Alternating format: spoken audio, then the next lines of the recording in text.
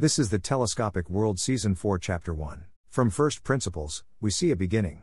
When all has been stripped away, our sinews and flesh laid bare. We are returned to archetypal children, newly born from the womb of life. Filled with the rage of retraction, the humiliation of nakedness, we are left collapsed within a corporeal form. And this is our beginnings. For we don't start spread out, with words and narratives extending beyond us in 9 bundles. We start out as a particle, not a wave. Then as we expand, into others, our counterpoint their tonal interface. We exchange parts of ourselves for them. We are rectified, we grow.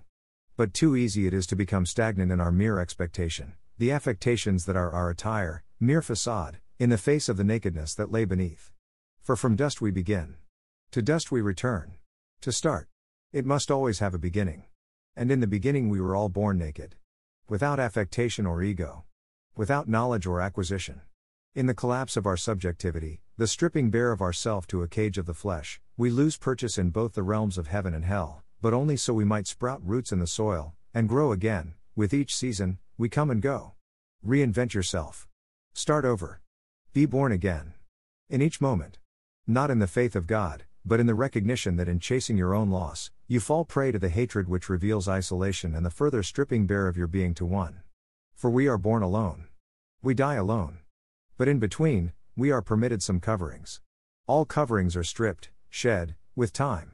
And in the moments that follow, we must grow new roots. Find new purchase. If we are to continue to reach our final destination. The first act is the rebirth in nakedness. The second is the scattered thought, which extends beyond the confines of your cavernous self, stolid and immovable, now, no longer attached to the projection of self into the future, giving oneself back to the world, in a state of abject holiness. The holiness of innocence. For our coverings are a telescope, and below, from outside our shell, we are able to look into the deep. Yes, there is the telescopic effect. But if you look at a woman lustfully, you have already committed adultery in your heart. If you have hatred for your brother, you are a murderer. There is no escape from the illusion of time.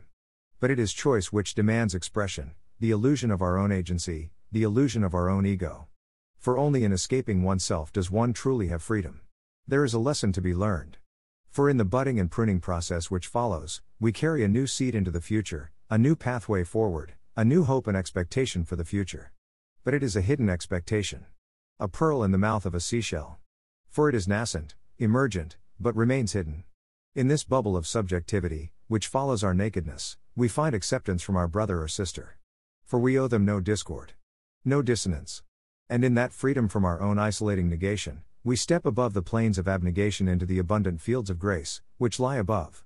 In the path of abstention, in the sublimation of expression, in the war against one's soul, one comes to terms with everything that can be cast aside, to walk into a future where one is unburdened. I know this, do your duty. But I also know this. Hatred is murder. For in the space of the heart, the plate of expression, below the place where we exist as particle, there is a place without time, where every instant stretches for days, every moment of openness the most profoundly intimate act. For oftentimes, the enemies which one seeks to vanquish are truly within one's own heart.